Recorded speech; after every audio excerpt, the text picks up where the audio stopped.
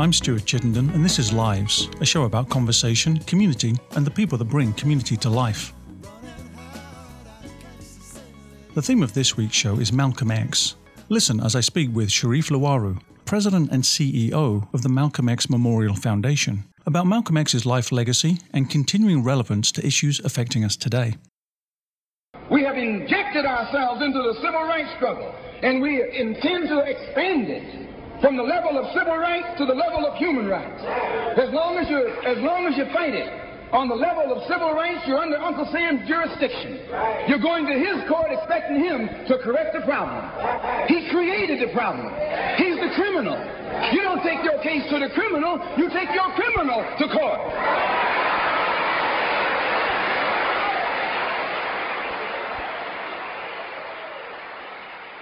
Welcome to Lives. The theme of this week's show is Malcolm X. Joining me in conversation is Sharif Louarou. Sharif is the Equity and Diversity Office Director for Omaha Public School District and is the President and CEO of the Malcolm X Memorial Foundation.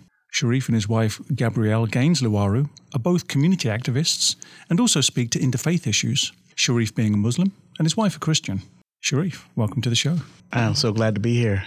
I should point out that we are recording in the Mind and Soul 101.3 FM studio, which is housed in the Malcolm X Center. What is the Malcolm X Memorial Foundation and what's its mission?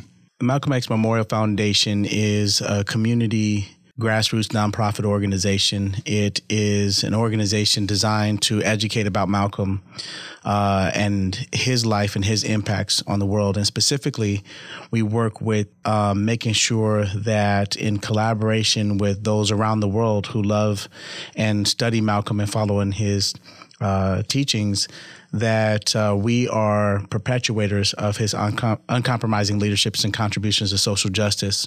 And so anything that we do, we try to tie around those focal areas of how do we build more leaders in the community, how do we get voice to those who may not understand their role as a community activist.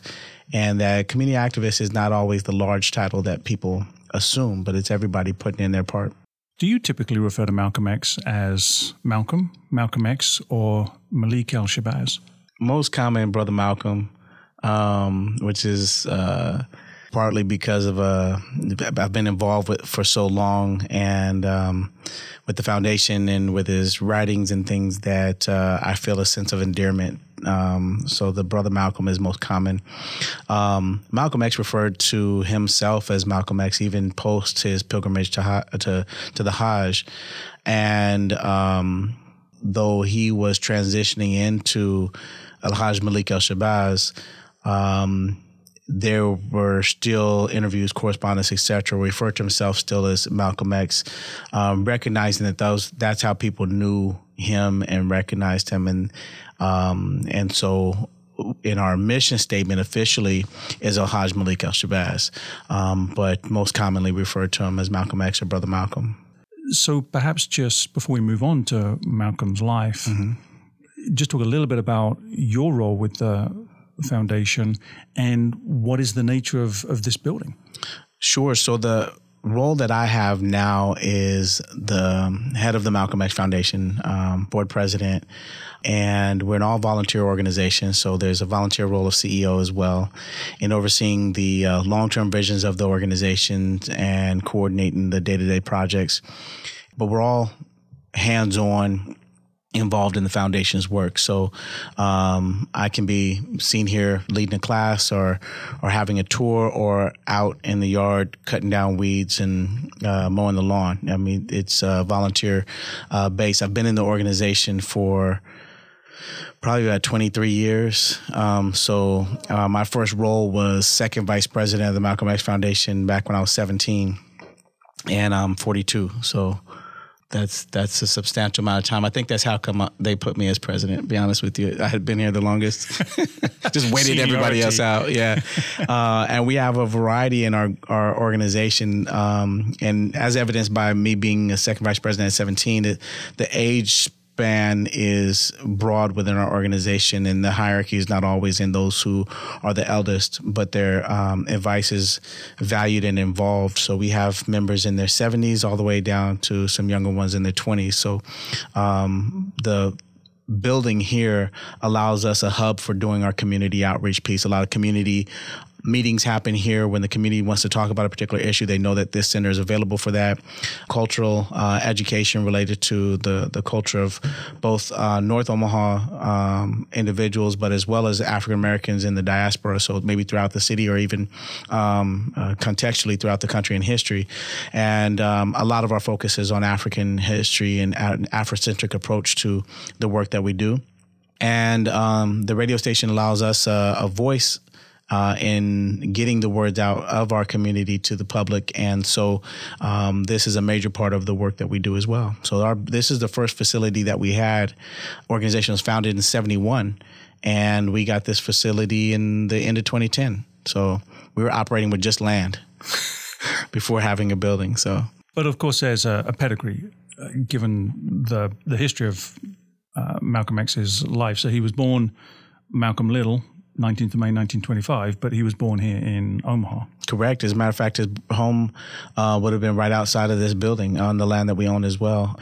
So this address of our facility here is given that because of the address of his home. And so, yeah, this is stomping grounds number one for Malcolm when his family was here in Omaha. What I'd like to do for this show is to explore maybe some themes around Malcolm's life, themes such as comparing the movement of nonviolence perhaps is more commonly understood around Martin Luther King and others from the 60s, compared with the more sort of polemic attitudes that may be associated with Malcolm.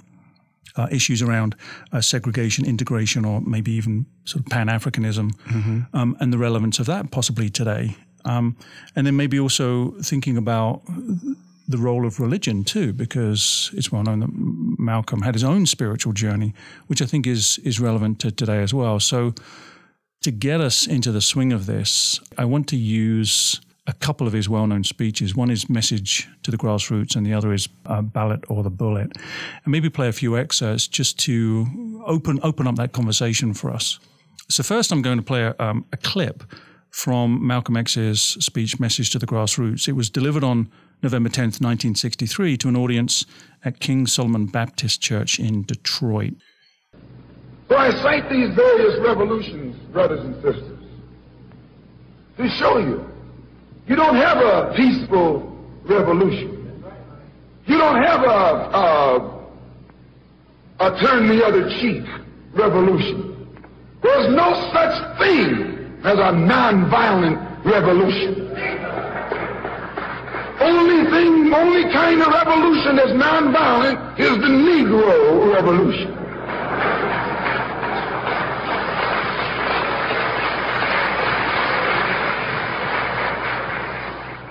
The only revolution based on loving your enemy is the Negro Revolution. The only revolution in which the goal is a desegregated lunch counter, a desegregated theater, a desegregated park, and a desegregated public toilet. You can sit down next to white folks on the toilet.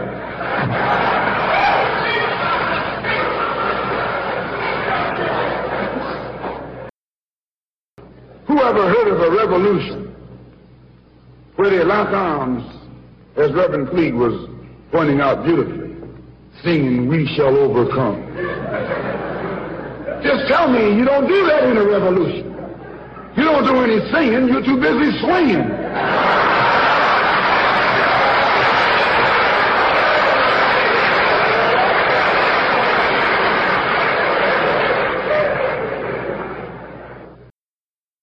There's nothing in our book, the Quran, as you call it, Koran, teaches us to suffer peacefully. Our religion teaches us to be intelligent, be peaceful, be courteous, obey the law, respect everyone. But if someone puts his hand on you, send him to the cemetery.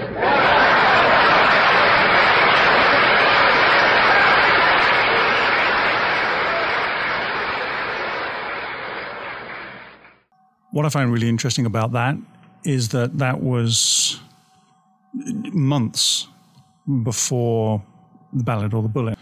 We'll hear some of that later. But that kind of language, I think, seems terrifying, and I'm sure it seemed terrifying to the authorities, to white people at the time.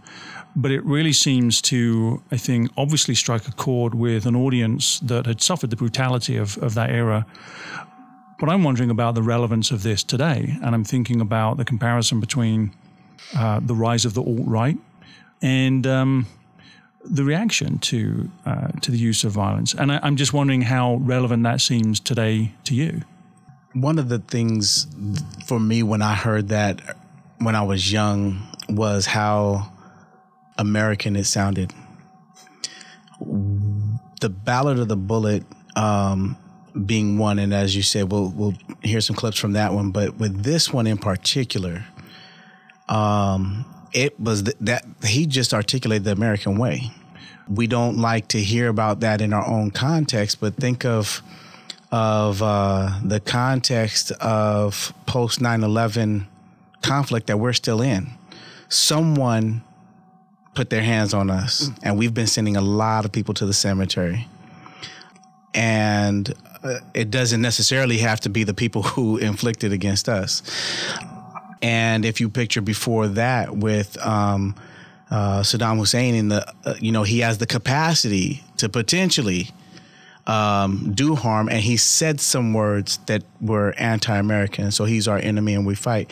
So when you picture a situation where this is not speculation, but, our people have dealt with the impacts of the brutality of American system that had been rooted in racism, to hear those who you have been able to successfully oppress speak very clearly about how that time has ended is extremely scary. Within the Nation of Islam, there are numbers that people were not aware of, and they couldn't find anybody inside that could tell them the numbers that they were facing. And are they planning on having a terrorist attack against us? And of course, it's terrorist if it's not America doing it. And so I found that to be extremely powerful when I was younger, to kind of hear the perspectives.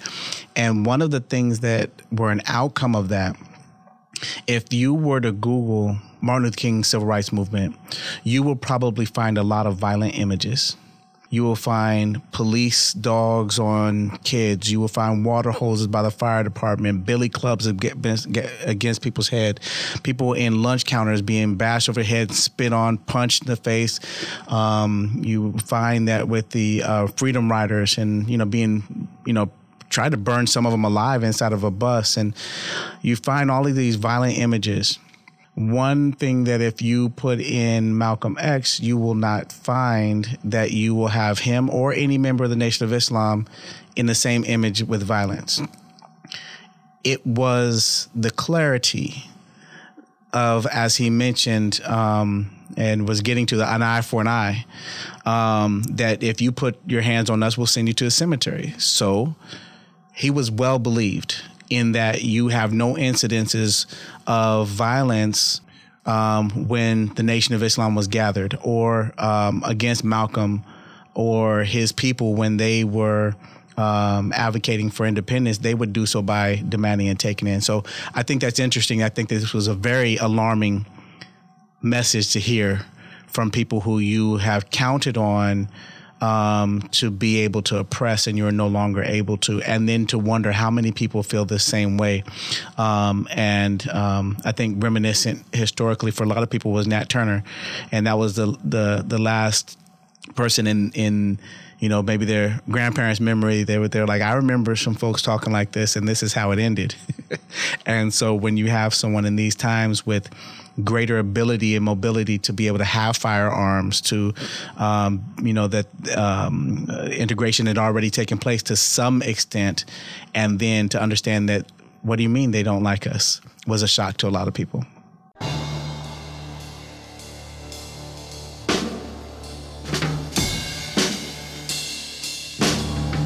You are listening to Lives. We'll be back after the break.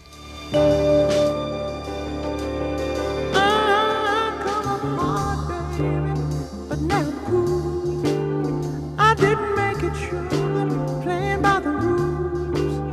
I come up hard, baby, but now I'm fine. I'm checking troubleshoot, moving down the line. I come up hard, baby, but that's okay, 'cause trouble, man, don't get in my way. I come up hard, baby.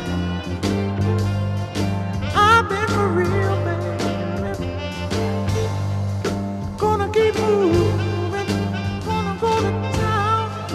I come up hard, I come up getting down. There's only three things that can show: taxes, death, and trouble.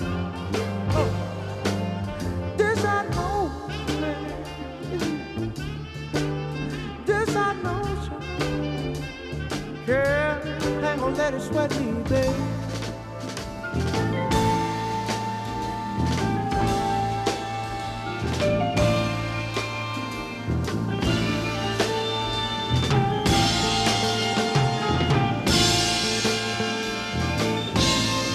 Got me singing, yeah, yeah. Ooh, come on. It calls to mind that James Baldwin was a friend of Malcolm X, and his writings, I think, are echoed now with Ta-Nehisi Coates and some of his speeches, his writings too, and that idea of this assault in particular on what he terms the black body.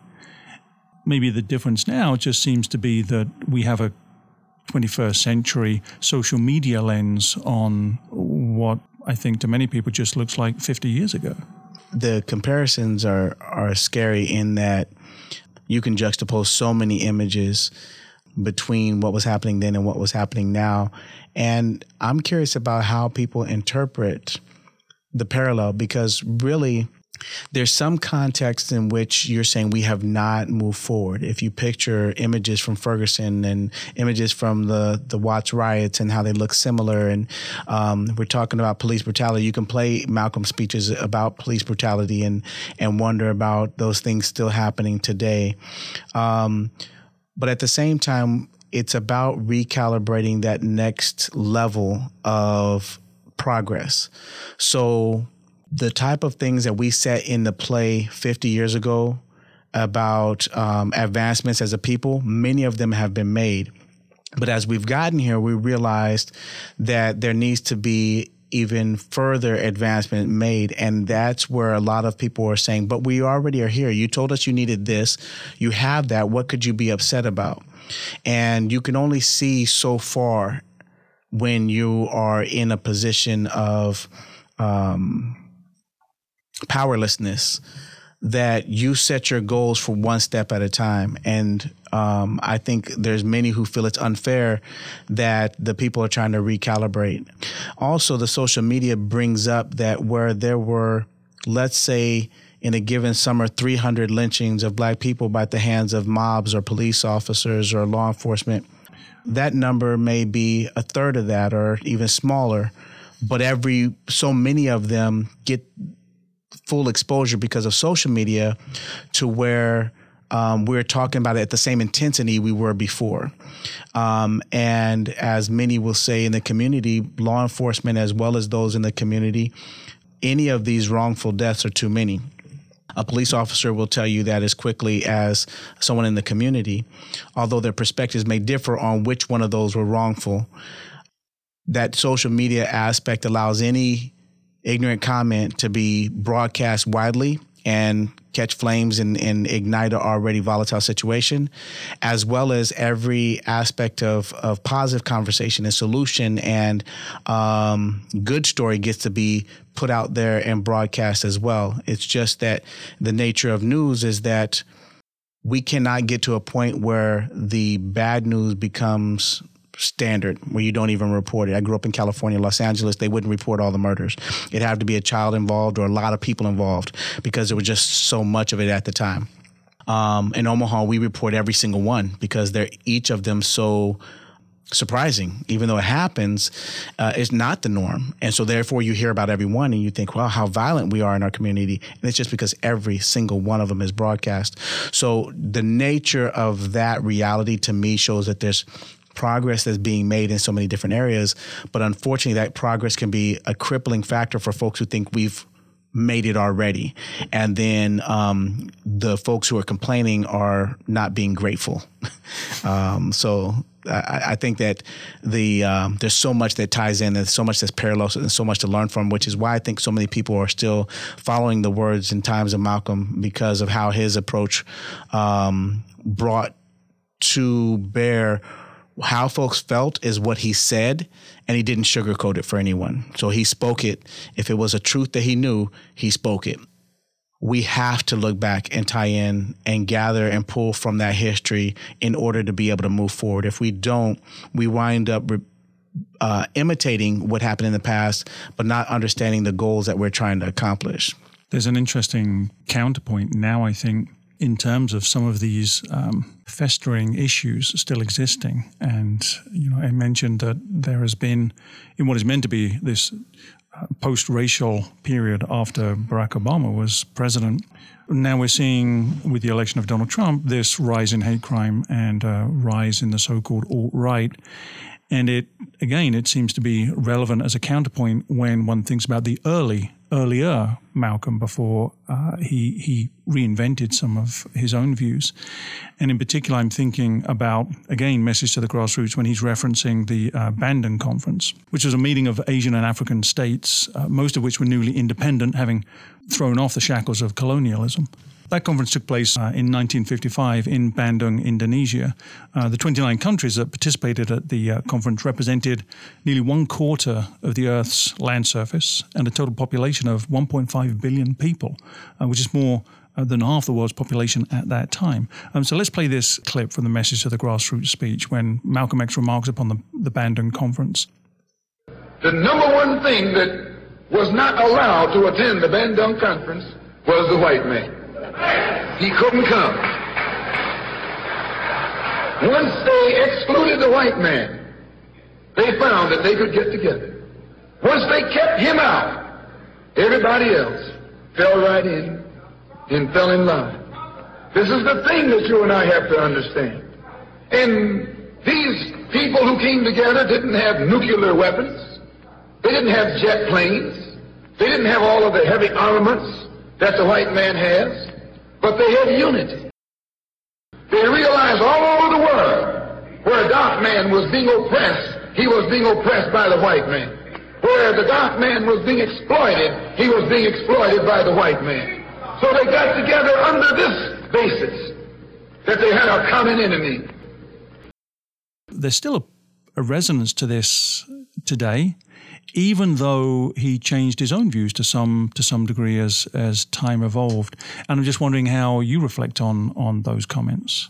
It's very exciting to hear about unity, about individual communities coming together who have been poised against each other potentially and or have not traditionally worked together. And to hear that on a global scale with multiple countries is just really powerful. And I think that the challenge that happens is that those who are not invited are in a state of fear. I cannot name a circumstance where they've been able to bring that type of level of number of countries together absent any of the European or American nation. So whether it's the United States or any of the European nations that get together and talk about things that are happening in the world, so much has been intertwined to where even when you pull those individuals together, so many of those countries are still interdependent this many decades later on those countries, to where you cannot speak ill of those countries because you're not provided opportunities for growth, but just enough assistance to keep you dependent. And so it's a de facto kind of colonization, and high time for another summit that says, how do we free ourselves from this. We have so many resources on the African continent in terms of just mineral wealth and development opportunities, and in some of the developing Asian countries where the human capital and the people that are there and the technological advances, but no plan on how to make that a unifying effort. I know that China is working more and more within African countries, Kenya being one of them, but there are other countries as well, and they're helping with developing infrastructure, and there's a mutual benefit to those countries, and I don't know if that's an exploitative one yet or one in which they are empowering. I do love to hear that idea of unity. I would imagine that it's uncomfortable to hear that you're not invited because you are the oppressor. And I think in juxtaposition, as you said, to the growing sentiment that he had where white people are not the devil by birth. However, one's actions dictate how they are categorized. You are listening to Lives. We'll be back after the break.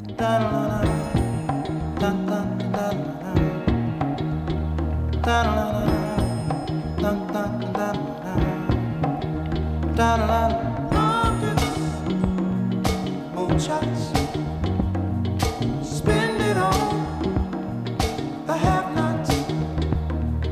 Money, we make it. Before we see it, you take it. Oh, make me wanna holler the way they do my life. Yeah. Make me wanna holler the way they do my life. This ain't living, this ain't living. No, no, baby, this ain't living. No, no, no, no. Inflation, no chance to increase finance. Bills pile up, sky high. Send that boy off to die. Oh, make me wanna holler the way they do my life. Yeah, make me wanna holler the way they do my life. Oh, baby. La la la la la la la la la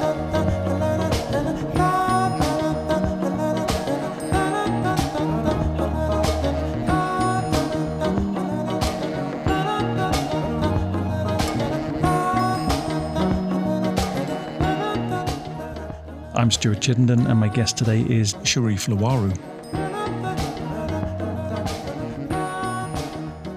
I think you really touched on something there in terms of this movement more towards one of unity, and I think maybe Malcolm X is perhaps unfairly more well known for his earlier polemics around the idea of separation, and that shifted, I think, to some degree, not completely, but it shifted in its context once he'd been on the Hajj. And I'm wondering if you might talk a little bit about what the Hajj is and maybe how that impacted Malcolm X's viewpoints. Mm-hmm. So the Hajj is one of the 5 pillars of Islam, and is expected of every Muslim once in their lifetime if they're able to afford it and physically able to go. And so Muslims all over the world travel to Mecca, and it is a pilgrimage, and the pilgrimage is in honor of Abraham and his family. And so when going there, Brother Malcolm ran into people of all different skin complexions, hair colors, eye color, what in America would be called white, or most of the world, I would suppose.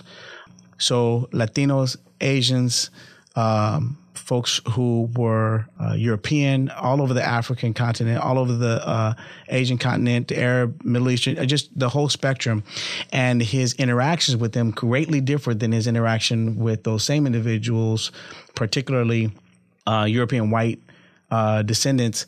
It completely differed. There was none of this hierarchy feeling of because I'm white, I'm better than you. So white became a descriptor, as it used to be before we as mankind created and I say we, but not meaning me, but created race. And so it was a descriptor. So if I'm going to describe you, I would as quickly describe you as white as I would you being tall. It's to differentiate. You have a pair of glasses on, tall guy, that's it. Okay, so now differentiate between, someone else. So your skin color was a matter of a description, not as a hierarchy. And that came from Islam. And so his view was recognizing that it could not be that white people were inherently the devil, because he ran into white people who treated him not only as an equal, but extremely brotherly. So in the part of the process within the Hajj, one of the nights, people actually sleep out in the open on mats or on the bare ground. And so at the time he was going, you may have probably had about 300,000 people would go. Now it's closer to 2 or 3 million. And still, same process. You're out on the floor, world's largest sleepover. Just Guinness is not allowed to go there to mark it down. But you have that brotherhood. You're in tents that may hold 40 people, and the food is brought in, and all of you are eating at the same food table. This level of brotherhood, where folks did the way they treated him, when they bumped into him, and there's just so many different expectations we had in the United States that did not exist there.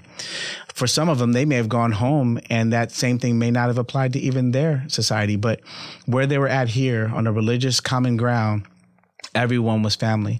Part of the Hajj attire is 2 white pieces of cloth, in which you don't know if a person usually wears an Armani suit, or this was the fancy thing for them, these 2 new white towels that I'm wearing. And so that even breaks down some of those social barriers. So what he felt when he came back was, America, y'all racist still. And the white people, you're still racist, but not by birth. So my approach to this is different. We're talking about a human rights issue versus a white versus black. This is about human beings and about how you've been conditioned by those who came before you to believe that you were superior, and you've bought into that. And why not? It's a kind of, if they're going to shake the dice and you come out on top, why fight that system? And so his thought was that if everybody embraced Islam, you would eliminate these issues that we're facing within the United States. So it seems that informs, for example, his shift in view from one that was quite segregationist to one that accepted that African Americans could and should have a voice in the civic institutions that previously he'd been saying we should have no part of. Mm-hmm. And to that end, let's play a clip from the speech, Ballot or the Bullet, where he talks about this. I'm one of the 22 million black victims of the Democrats. One of the 22 million black victims of the Republicans, and one of the 22 million black victims of Americanism.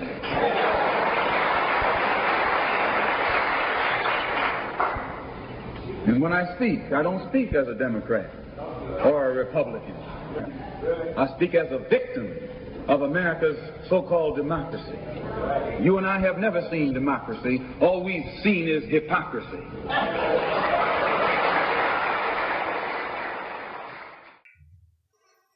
So in a way, in that speech, he was warning about the implications of, hence the title, Ballot or the Bullet, that there were people being excluded from the democratic process. And I think he was saying this has consequences. He wasn't necessarily advocating for violence, but he certainly was saying you can't exclude people from this democratic process.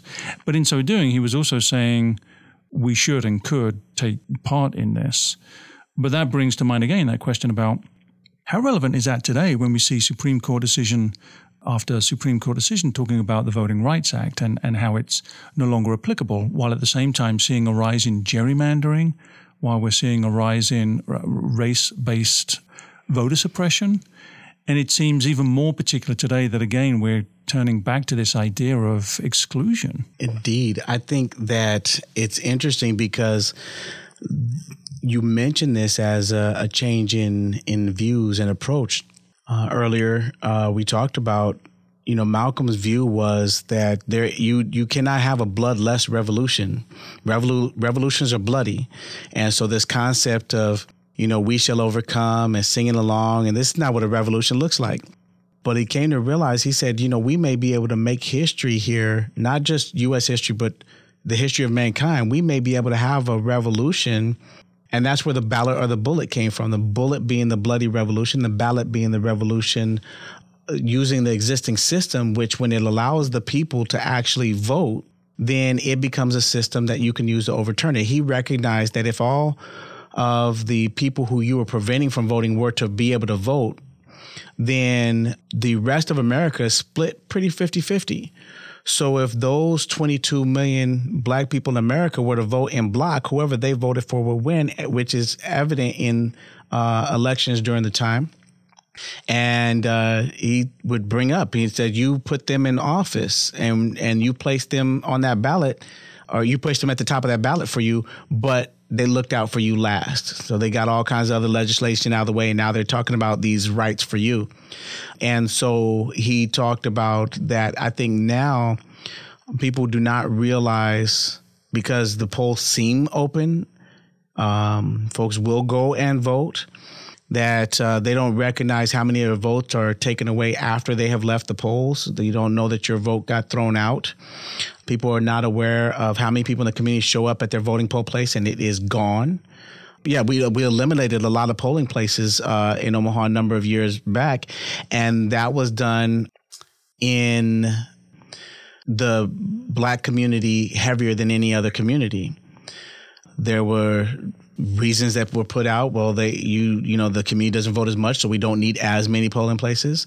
But having a closer polling place is important. If you are in a place that doesn't have as much transportation, you don't have as many vehicles. A lot of people are without that transportation to go to the farther places. And so by removing those, you removed access. So there's so many different things that take place. Even looking in our own area again, if you were to look post Obama coming onto the scene and where we were at before his first election and where we are at today, whether it be the voting lines and gerrymandering and that sort of taking place, whether it be the number of polling places that are open in communities that voted for Obama to be in office. There's so many different things that have changed and take place, which people will say, well, there was another reason for that. That is just something I don't accept as incidental, because there's always been some way of trying to suppress a vote.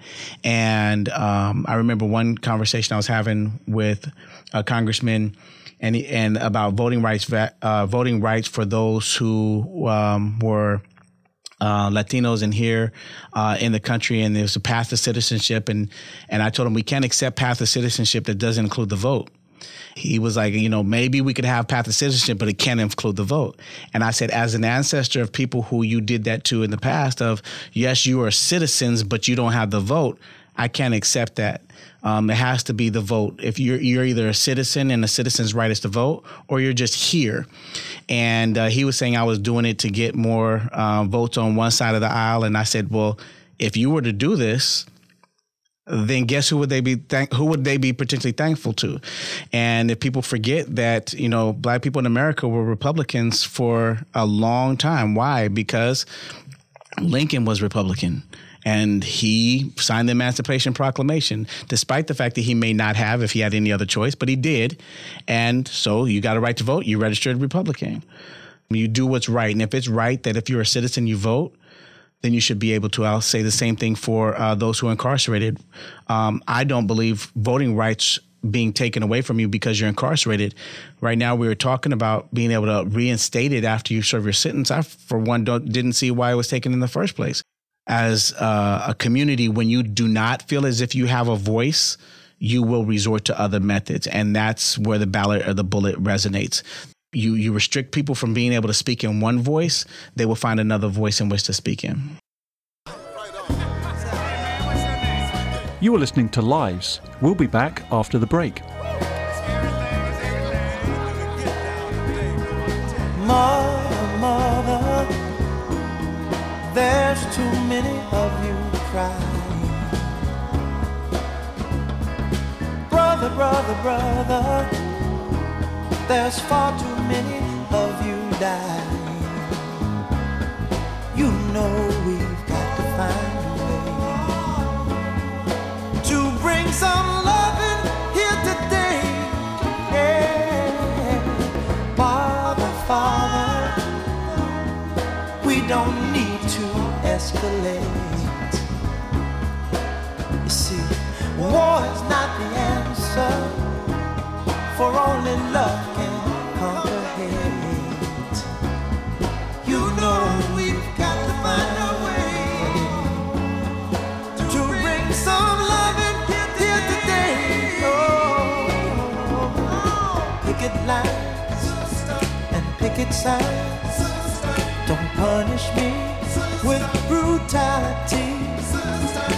Talk to me so you can see what's going on. What's going on? Yeah, what's going on? Oh, what's going on? Right on.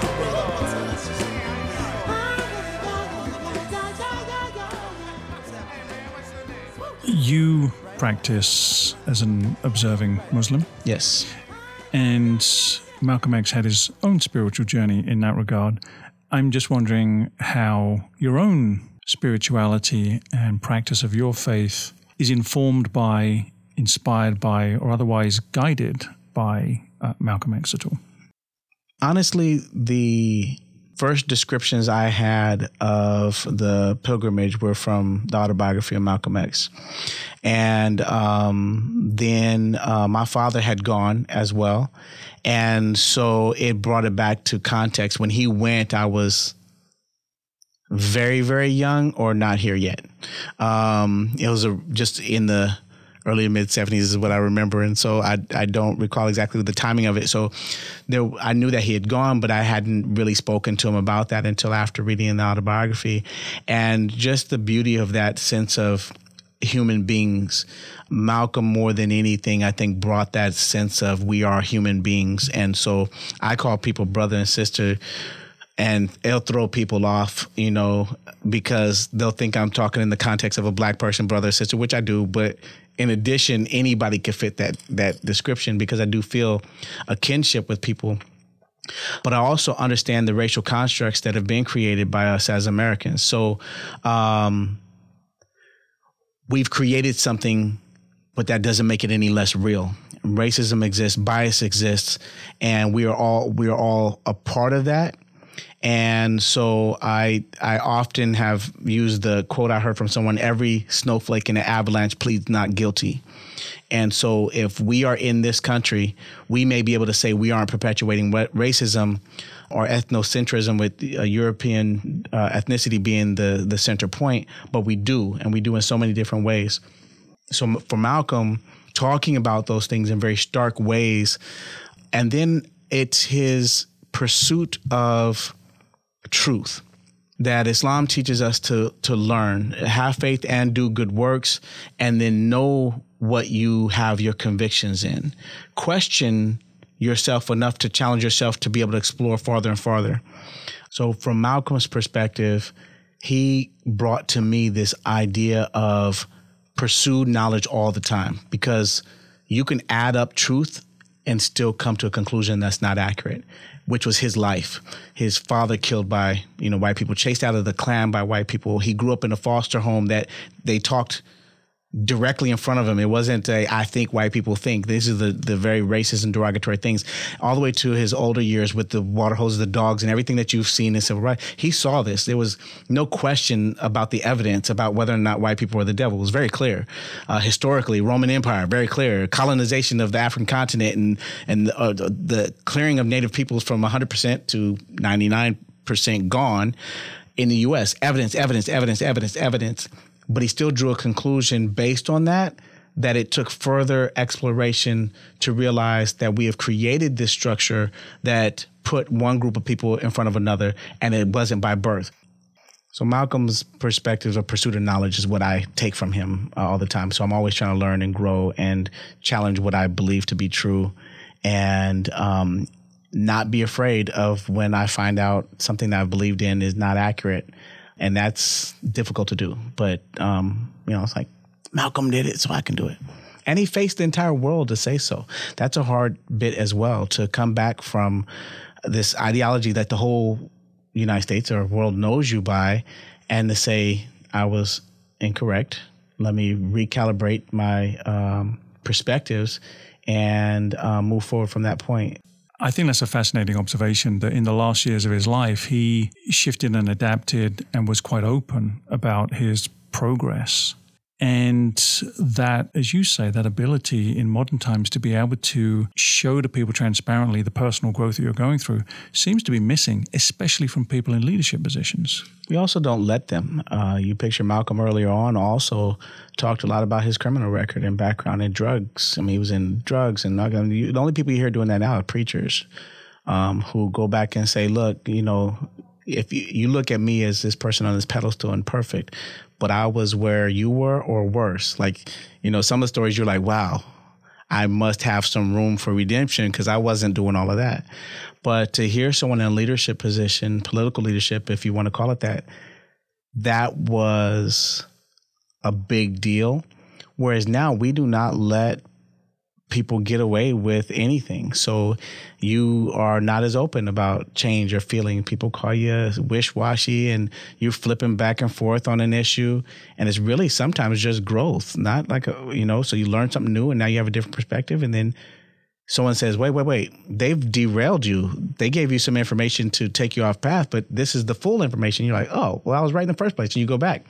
But we won't let folks do that. So we hold our leaders up to an expectation that I think we shouldn't. Morally, we always should. But in terms of ideologies and what they're growing and learning with, you don't want someone who comes into office and has the same views when they leave office. For those of us who are married, we recognize that we're not the same people who we were when we got married. We just hopefully that growth nicely moves side by side as you both grow. But it's something that we don't allow. We're too hard on, I think, leaders when it comes to their exploration of their ideologies and beliefs and feel as if there's no way you could believe this when you used to believe that. And since we don't, then people are more likely to not even explore it. So I think that's one example why Malcolm X remains relevant as an illustration of why his message and his life is still so important to us today. My final question for you is to ask, why does it seem that, notwithstanding that comment, that Martin Luther King Jr. seems to be a more palatable figure in contemporary sociocultural reference? So why is Martin Luther King Jr. apparently more acceptable than Malcolm X? Mm-hmm.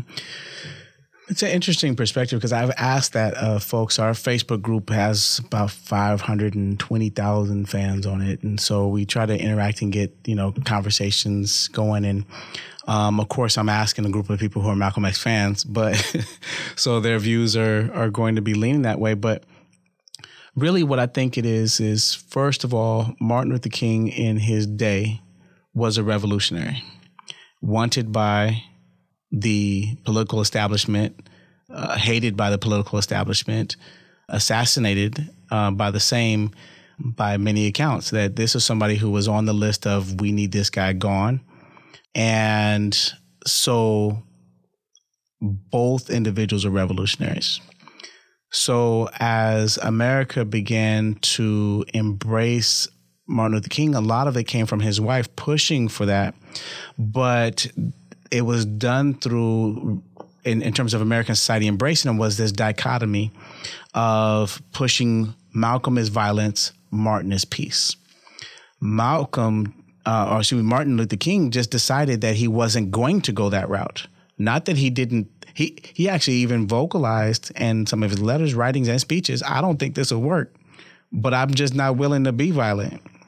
And the dichotomy between them, one who was willing to, didn't have to be, but willing to, and the other one not willing to, provided this balance for the movement. And there's always been balance. A. Philip Randolph and Marcus Garvey, or W.E.B. Du Bois and Booker T. Washington. And, you always have this pair of individuals with ideologies that are going toward the same piece, but different frames of it. So Martin Luther King becomes it's easy to nutshell him into a nice, soft, I have a dream speech. and we'll all skip down the lane together, holding hands, hugging each other and whatever, except for if it's my daughter, don't be hugging my daughter. You know, like we look at the exceptions of even people who are like, oh yeah, Martin Luther King, I have a dream. But picture Martin Luther King Day. You know, you ask the average person what they do on that day. It's not celebrating Martin Luther King. And those that do are at lunch. They do a luncheon or a service or whatever. They're not actually doing the work of Martin Luther King. So it really becomes this imagery icon that can easily be put up and framed as palatable, when in his time he was totally the revolutionary. I would also say with them being Christian, that helps as well in the United States, which is predominantly Christian versus Muslim. And so here's someone who's Muslim, someone who speaks straight and who says, if you slap me, I'll slap you back. And someone else who says, I'm going to kill you with kindness. You know, I'm going to overwhelm you, quote, overwhelm you with our capacity to love, which I think sounds beautiful. I just don't have that much capacity. I got a lot of love in me, but I don't know about overwhelming amounts. And so I think it becomes more acceptable because of the message that you're able to frame him into is this peaceful, let's all get along. And if you had the choice of two employees, and one you were going to fire and one you're going to keep, you're going to go with the one who compliments you all the time and talks well of you and says, you know, yes, sir, no, sir, no matter what you say is right. Hey, you know what? I don't want you to do this, but if you decide to do that, that's okay. Versus the other one who's telling you all about yourself, truth, but I'd rather go with the person who gasses me up. And people summarize him into that. I would say it's an unfair summarization of Martin Luther King, but is often put into that. I'll add one thing that Malcolm said that really I thought was one of a really good argument was, can you really trust someone who is fighting a battle for you and the enemy gives them an award for peace? And he had won the Nobel Peace Prize in the middle of a battle for civil rights. So he's like, if we're in the middle of a revolution and your general gets awarded a peace prize from the enemy, can you really trust him? And I thought that was harsh. Sometimes Malcolm would say things you're like, ooh, that hurts.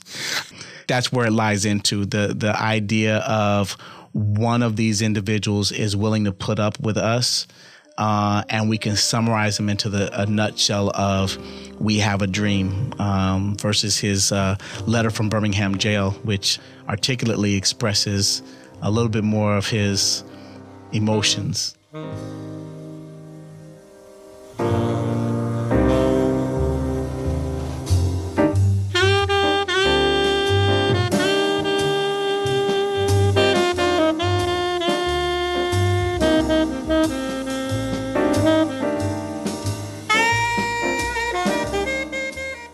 To listen to this show again and to hear past shows, download the podcast at iTunes, search for Lives Radio Show with Stuart Chittenden, and leave a review while you're there to let me know what you think of the show.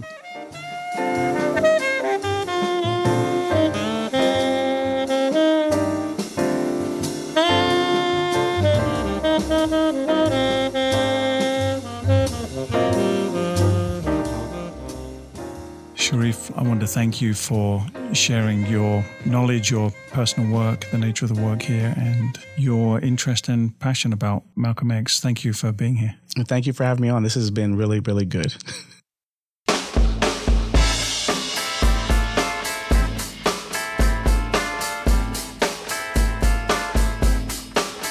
That's the end of this week's show.